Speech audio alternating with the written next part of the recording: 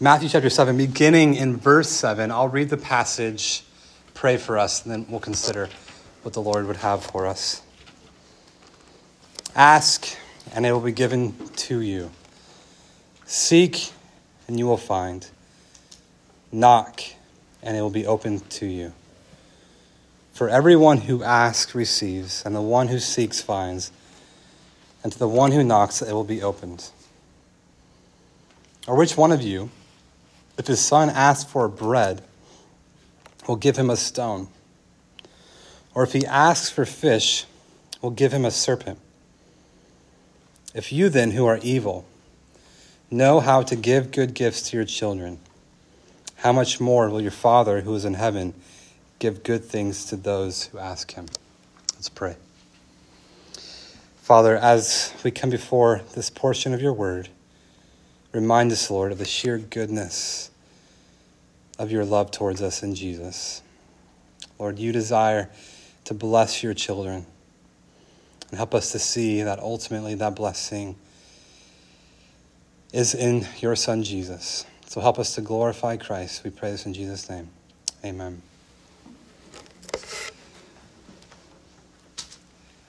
There are a lot of different types of people in life. Some of the people are the type A kind of people, which I guess that would mean there's type B's and C's and all that. Some of you are people who like routine. You like the same thing over and over again. Some of you, every time before you get to bed, you have the same process that you go through, and it never changes. Some of you, your life is just chaotic, and you would like it that way. Every day is different. Some of us can start our homework and set aside 2 hours and work those 2 hours and finish our homework and enjoy the rest of our day. Others of us work for 15 minutes, go take a break for an hour, come back for another 15 minutes. I'll put it off for tomorrow, right? Can I get a raise of hands of the life procrastinators in here? Yep. I'm a sinner just as much. Abby, of course you're not like that, right? Different personalities. It's funny, as I have this vague memory when I was in the preschool, and I remember I was being observed by the teachers and maybe like some other person, and they were kind of following me around. And, in preschool, all you ever do is really just kind of play with the different centers and stuff like that. And I'd play for something for 2 minutes, and I'm like, oh, I want to do this now. And they would always make me, Aaron, okay, you have to stop, put this away. And I just kept going from thing to thing to thing without ever wanting to actually put anything away. And it's funny because I see that same tendency in my kids now. I mean, my kids, it is incredible how clean my house can look. And literally within like 30 minutes, my house looks like a disaster. Having 4 little kids and not a huge house, one kid wants to make crafts, one kid wants to play with the blocks, one kid is making paper airplanes, one kid is making a fort with all the pillows and the blankets. Every part of my house is just cluttered. And the thing that drives me crazy is they will start something. They'll start an art project with glue and paint and cutting paper. And then it's like, oh my gosh, there's a new Bluey on. Right? Which, if you don't know, Bluey is like the biggest, hottest kids show right now. It's a decent kids show. Anyone? Bluey? No. Bluey, right? and they're really into something for a hot second. But the second something that is a little better comes along, they just immediately drop what they're doing and engage in that new thing. And sadly, that characterizes at times a lot of people who live in the kingdom of God. That people begin to follow Jesus out of this desire to live for him. People are attracted to this type of ethical teaching that Jesus gives, that we should live out the golden rule, that we should treat others as the way that we want to be treated, that we would turn the other cheek, that we would be salt and light in the world. And there are people who come to church with their friends, and they're excited about the community. There's people there who notice them and love them and value them. And then they hear about Jesus, and they're like, I'm all in with Jesus. But just as a kid who starts an art craft that easily is distracted to something else, so many times people claim to be part of Jesus' kingdom, but they lack persistence. They lack persistence. Do me a favor. Keep your finger on this passage and turn a few pages over to Mark chapter 4. Now, I believe this might be the second or third time I've referenced this passage while studying the Sermon on the Mount. But I think it is so helpful for us to always consider what Jesus teaches about his kingdom. Mark chapter 4, beginning in verse 1. Again, he began to teach beside the sea, and a very large crowd gathered about him. So they got into a boat and sat in on it on the sea, and the whole crowd was beside the sea on the land. And he was teaching them many things in parables, and in his teaching he said to them, Listen, behold, a sower went out to sow. And as he sowed, some seed fell along the path, and the birds came and devoured it. Other seed fell on the rocky ground, where it did not have much soil, and immediately it sprang up, since it had no depth of soil. And when the sun rose, it was scorched. And since it had no root, it withered away. Other seed fell among the thorns, and the thorns grew up and choked it, and it yielded no grain. And other seeds fell into good soil and produced grain, growing up and increasing and yielding 30-fold and 60-fold and 100-fold. And he said to them, He who has ears, let him hear. Now Jesus explains this parable a few verses down. Let's go ahead and read that portion as well. Beginning in verse 14 of Mark 4. The sower sows the word. The seed is the word. And these are the ones along the path where the word is sown. When they hear, Satan immediately comes and takes away the word that is sown in them. And these are the ones sown on rocky ground, the ones who, when they hear the word, immediately receive it with joy. And they have no root in themselves, but endure for a while. Then, when tribulation or persecution arises on account of the word, immediately they fall away. And others are the ones sown among thorns. They are those who hear the word, but the cares of the world and the deceitfulness of riches and the desires for other things enter in and choke the word, and it proves unfruitful. But those that are sown on the good soil are the ones who hear the word and accept it and bear fruit 30-fold, 60-fold, and 100-fold. So as we consider this passage in Matthew chapter 7, the reason why I want to give extra pause and consideration is because of the audience to which this message is going. There are a lot of sobering statistics that show again and again and again that large amounts of students who grow up in the church, that by the time they enter into college and finish college, a large percent of students who've their entire life heard the story of Jesus walk away from the faith.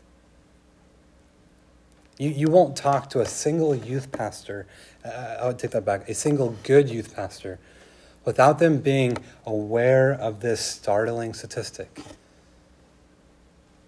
And you would think with the alarming rates to which young people leave the church to never come back, that we would think and ponder and consider, are we doing something wrong? Are students in our churches, are they actually hearing and understanding the call of Jesus, the gospel? Are they being sold into just another community program where their friends are and hear some inspirational songs and some games? Because what all of you will soon realize when you're out of your parents' house and you're all young adults is it's not hard to find community. It's not hard to find meaning in life and other things. you can generally be a good person and be nice and not have to read your Bible or go to church. And sadly, the reason why I think so many students walk away from the faith is because they don't really understand the gospel. Can you see my heart a little bit shine through when I say most students leave the faith because they leave a faith that they really don't understand? How bold and strategic am I when every single week my job and my mission, when I unfold a portion of God's word, is to remind you again of the life, death, and resurrection of Jesus. To preach Christ, that you may persistently cling to him and hold fast to your confession of faith. And even just as the parable of the sower says, not only that you just hang on, but that you bear fruit 30 times fold, 60 times fold, 100 times fold. It's not that even my desire is that simply you kind of hang on as a Christian. Or maybe you go to church still and you kind of hang on to this faith a little bit, but more or less your sanctification just plummets. That there's no desire for holiness, no desire to be in the Word, no desire to pray, no desire to know this God and to serve him and to glorify God in all things. But yeah, I'm still a Christian. Jesus in the Sermon on the Mount, if you haven't picked up on this, it is an all-consuming ethic to live in his kingdom. It is a paradigm-shifting commitment. It is a commitment into which we recognize the call to follow Jesus is a call to pick up our crosses and follow him. It really is, guys. Listen, it is a call to come and die. You see, the beauty, though, in this call of Jesus is really a call to find your true life. You know, we call it the paradox of the Christian life, the upside-down economy of God. That when you are low, you are actually high. When you are poor, you are rich. When you give up your life, you actually find your life. That those who are truly willing to persist in this faith are the ones who will be willing to suffer for it. And in the passage here, I know it's a long introduction, but I just hope to build this sense of seriousness over this passage and a few passages that follow in Matthew chapter 7. I mean, I literally picked Sermon on the Mount so that we can take our time going through Matthew chapter 7. And the passage that we have, it's I don't know if it's sad or ironic, but most passages will preach this passage. Here are 3 strategies that you need to do living in the kingdom of God. And their first point is going to be all about you need to ask. And their second point is going to all be about you need to seek. And then their third point is you need to knock. I don't think Jesus has that in mind. What Jesus is actually warning us here, he's warning us that there will be some, just like those who see, they pop up, it looks like they're Christians, it looks like they're all in for a quick second, but whatever it is, the temptations of the world, the tribulations that come, they fall away.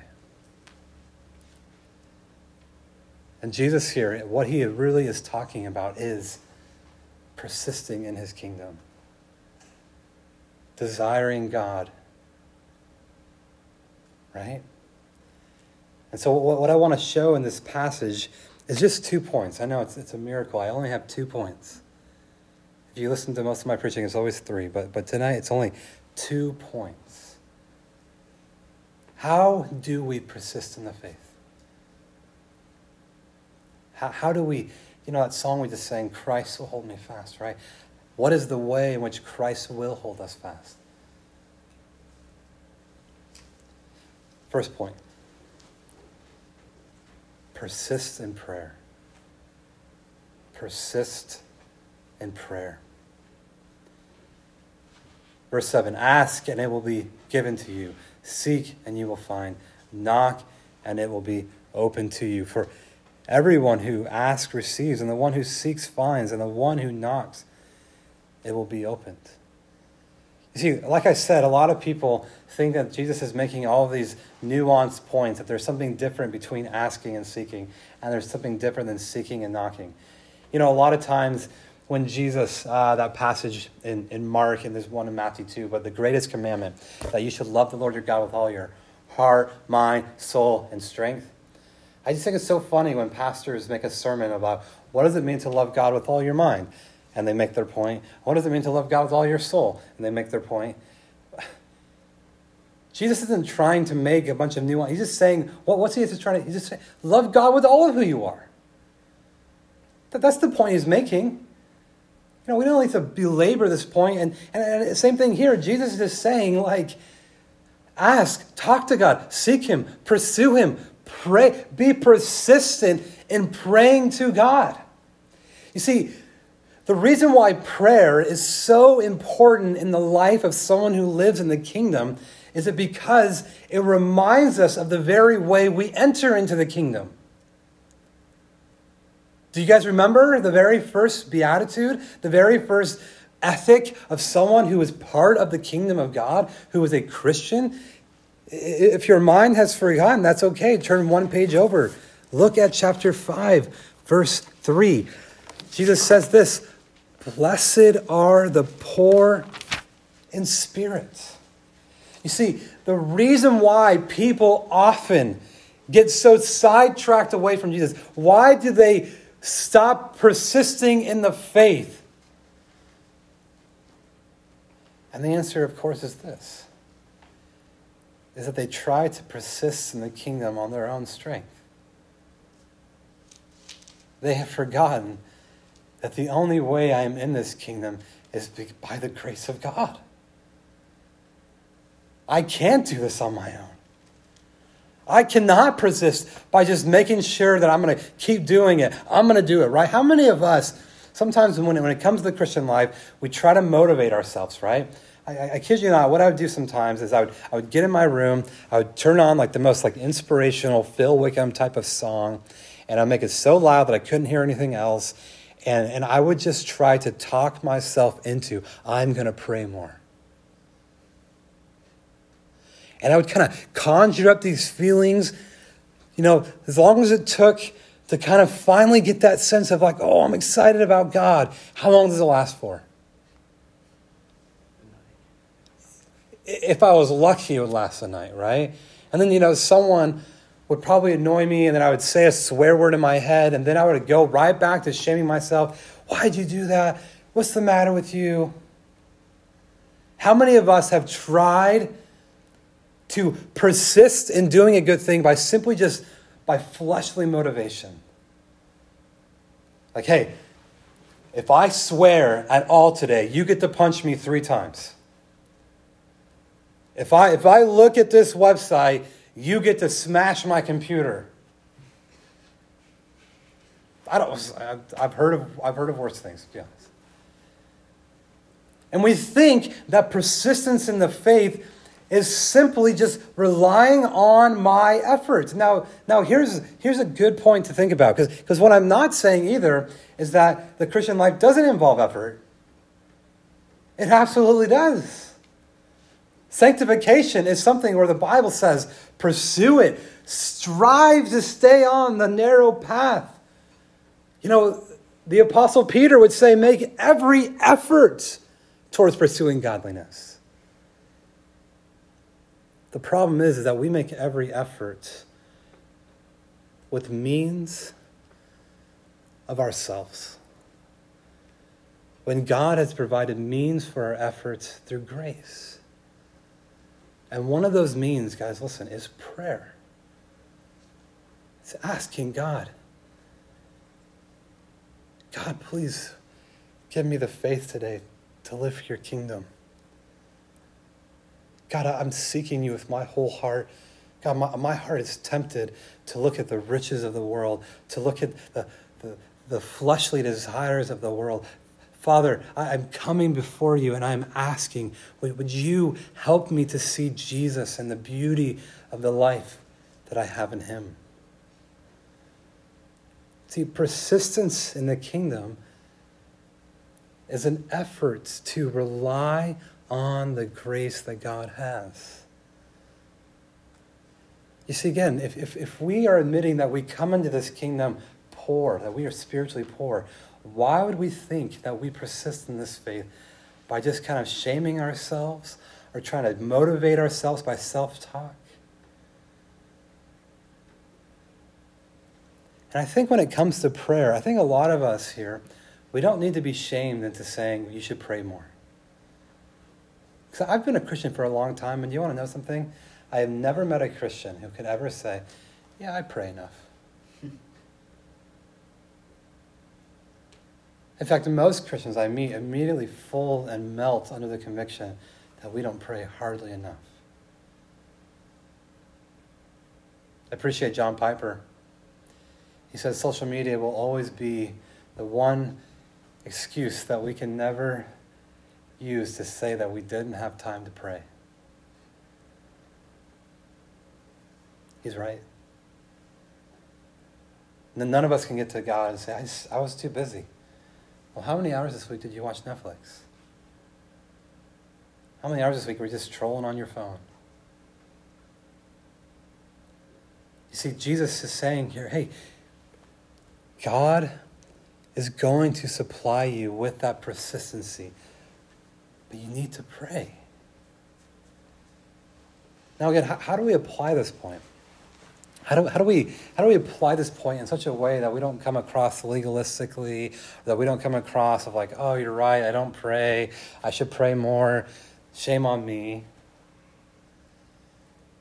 And that's exactly what Jesus has in mind when he, because again, I think he knows us. He knows the people in his kingdom. He knows that they're going to be people who are like the seed on the, in the thorns, the seed in the rocks, the seed on the dry path. And he's saying, listen, you need to persist in prayer. Be like, oh, it's just so hard. He says, yeah, I know. The second point is this. Persist in reminding yourself of the goodness of your Heavenly Father. Look at the verse with me, would you? Verse 9. Or which one of you, if his son asks for bread, will give him a stone? Or if he asks for fish, will give him a serpent? If you then, who are evil, know how to give good gifts to your children, how much more will your Father who is in heaven give good things to those who ask him? Part of Jesus' motivation for our prayer life is to remember that we have a Heavenly Father who truly delights in giving his children good gifts. Part of me, I love this passage because Jesus just comes right out and says it. All of you who are evil. He just comes right out and says it. This is who you guys are. But guess what? Even all of you evil humans, you know that when your kids are hungry, you don't just give them something that's going to hurt them. And Jesus' argument here is one of those type of how much more than arguments. Do me a favor, again, keep your finger right here. Turn to Romans chapter 8. Just to get a good example of this type of argument that we see in Scripture. And I think one of the best arguments we see is in Romans chapter 8.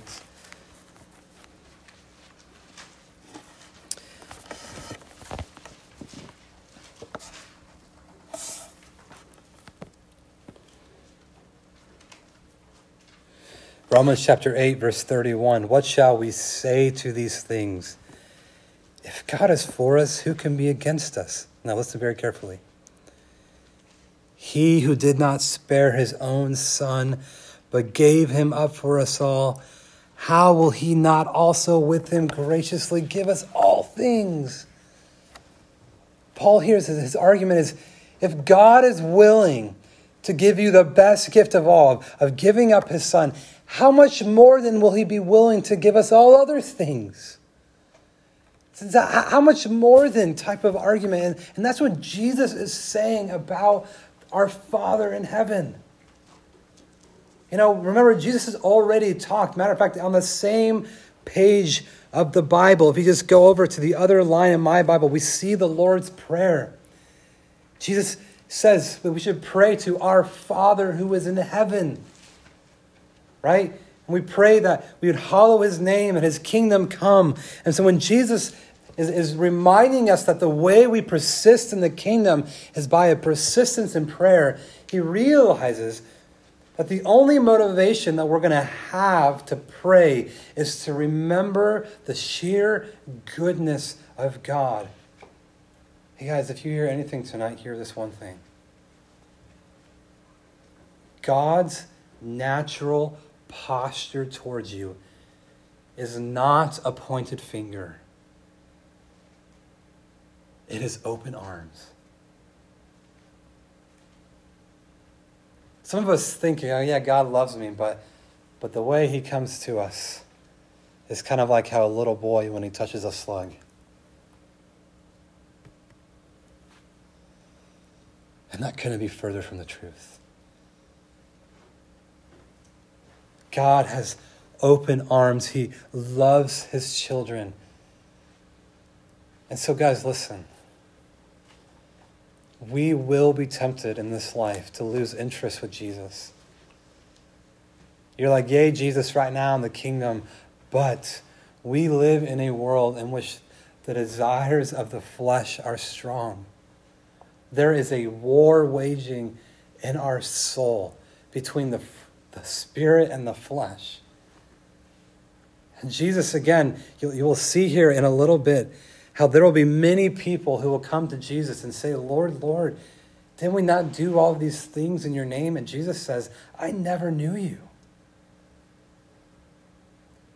Jesus will talk at detail about you can know a true tree by the fruit that it bears. And you can know a good teacher by what he teaches. And that ultimately, the way we live out this entire sermon is to be like the wise man who builds his house not on the sand, but on the rock. And so I think there's a sense in which I want to come back here, and I want you to just think, are we tempted in any way to lose sight of the all-encompassing call to live in the kingdom of God? Do we truly, honestly think that being a Christian is just someone who comes to a room, who sometimes reads this old and big and long book, and we kind of talk to the Spirit in the sky, and we know some things about Jesus dying on the cross for our sins, but more or less, it really makes no impact on my day-to-day life decisions? Because if that is really our view of God, we have lost complete sight of who Christ is, of what his kingdom is like. And so, guys, listen. Your heavenly Father, he wants to give you good things. He wants to see his children persist. And guess what? He will answer every prayer that is desperate for his grace. He will answer every prayer that says, oh, Lord, help me in this day to pursue righteousness, to pursue your word. Oh, Father, I am asking today, put heaven in my heart, and may I sow the seeds of the kingdom in every single place I go. That is a prayer that your heavenly Father loves to answer. And in closing, let me just say, it could be tempting as a young person to hear the call of Jesus and to be slightly overwhelmed. Kind of like, whoa, Aaron, you're getting a little deep on me, man. Like, okay, I get it. Like, I love Jesus. He loves me. Like, why can't it be like this simple? Like, why I got to make it all heavy and hard? Well, let me end by saying this. Jesus is very right. Your Father in heaven gives good things to those who ask him. And again and again and again, let me just tell you, those good things are not necessarily better circumstances, more money, better grades, more time to yourself. The best gift that your Heavenly Father has for you is His Son, Jesus. And when you come to God and you truly say, help me to enjoy this gift of Jesus, help me to embrace the Jesus who died on the cross for my sins, help me to love this Jesus as He has loved me, help me to follow this Jesus as He has called me to follow, help me to be this Jesus to all of those who are around me. This is the gift that your Heavenly Father most wants to give. And so if we are ever in doubt of the goodness of God, and we always look right back to the cross and see the Father's love. Let's pray. Lord, I do pray that you would help all of our hearts here persist in a manner that we would pursue you in prayer, that we would ask and seek and knock your blessings, God, your goodness. And Lord, I pray for all these students here. God, I pray that they would have a renewed interest in pursuing you, Lord, that prayer would not be a chore, that it would not be a burden, but, oh, Father, that it would be a delight, that we could call you our Father. Put heaven in our hearts, we pray. All of this in Jesus' name, amen.